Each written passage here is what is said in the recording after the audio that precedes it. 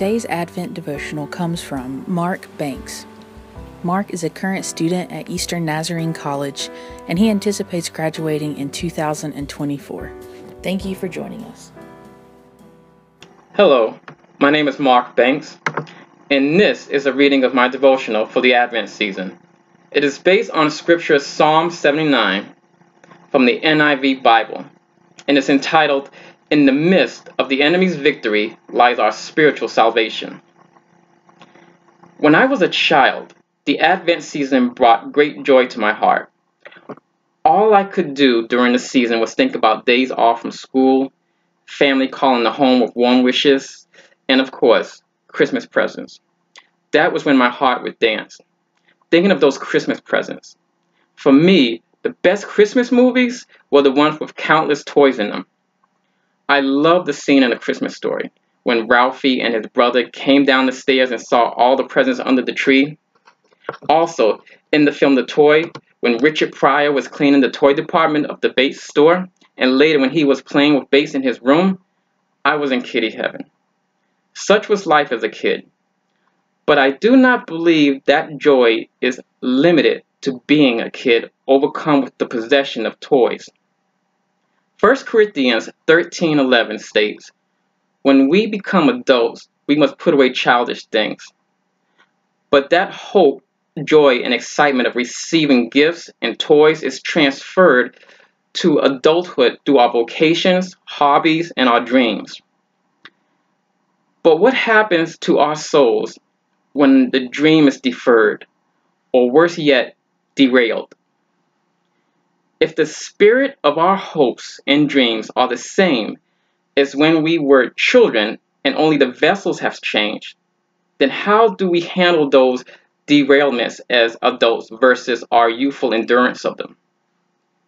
Christmas is not about receiving material gifts, but receiving the spiritual gift of salvation.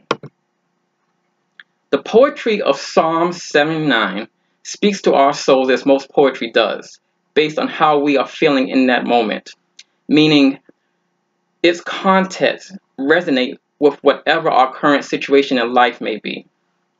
As a child, what resonated with me was gifts and toys. Now, as an adult, my vocation is science and helping to make the world a better place through science. For me, that means creating an organization that scientists can use to conduct their research without the need for funding of any kind. A place where scientists can focus on being a scientist. Now, creating such a place is easier said than done. In addition, I must also contend with life's everyday situations, such as being there for my parents when they need me, keeping up with my bills and managing my health. But there have been times when I could not be there for my parents. An occasion when I missed a bill payment and an illness or two that I could not defeat with ease. When these things happen, especially all at once, I start to question my purpose in life. When we observe those around us prospering as we suffer defeat after defeat, it can drive us further into the shadows of hopelessness. This is mostly from our compulsion to measure our success by the success of others and not consulting the Lord in prayer concerning the Lord's divine will for us. This is the beauty of Psalm 79's poetry. Psalm 79 shows us that in our biblical past, people were wrestling with these same issues of an enemy prospering while we suffer defeat, adversaries succeeding where we may have failed. With Psalm 79, we see such beautiful words as, "How long, O Lord, will you be angry forever? And do not hold against us the sins of the fathers." We can see the passion of the emotion in these words, and we feel the pain of them as well. We may ask ourselves, Why did my friend get the promotion and not I? Why does my neighbor who does not acknowledge the Lord have so many possessions and I have none? But in fact, we have the greatest gift, as do our neighbors, our enemies, and our friends.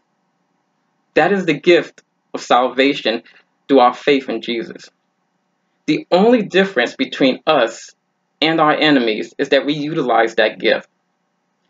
Through calm contemplation of the Word, through the guidance of the Holy Spirit, we may learn the true meaning of possessions in the Lord's Spirit. We may see that while we have little to no earthly possessions and our success is none, it is through the coming of the Christ, the sacrificial lamb, that we can ascertain our power of faith, which is our greatest possession, in the Spirit of the Lord. This Advent season, please join me in prayerful contemplation of a gift greater than money, pride, and want. Join me in utilizing a powerful awakening of faith.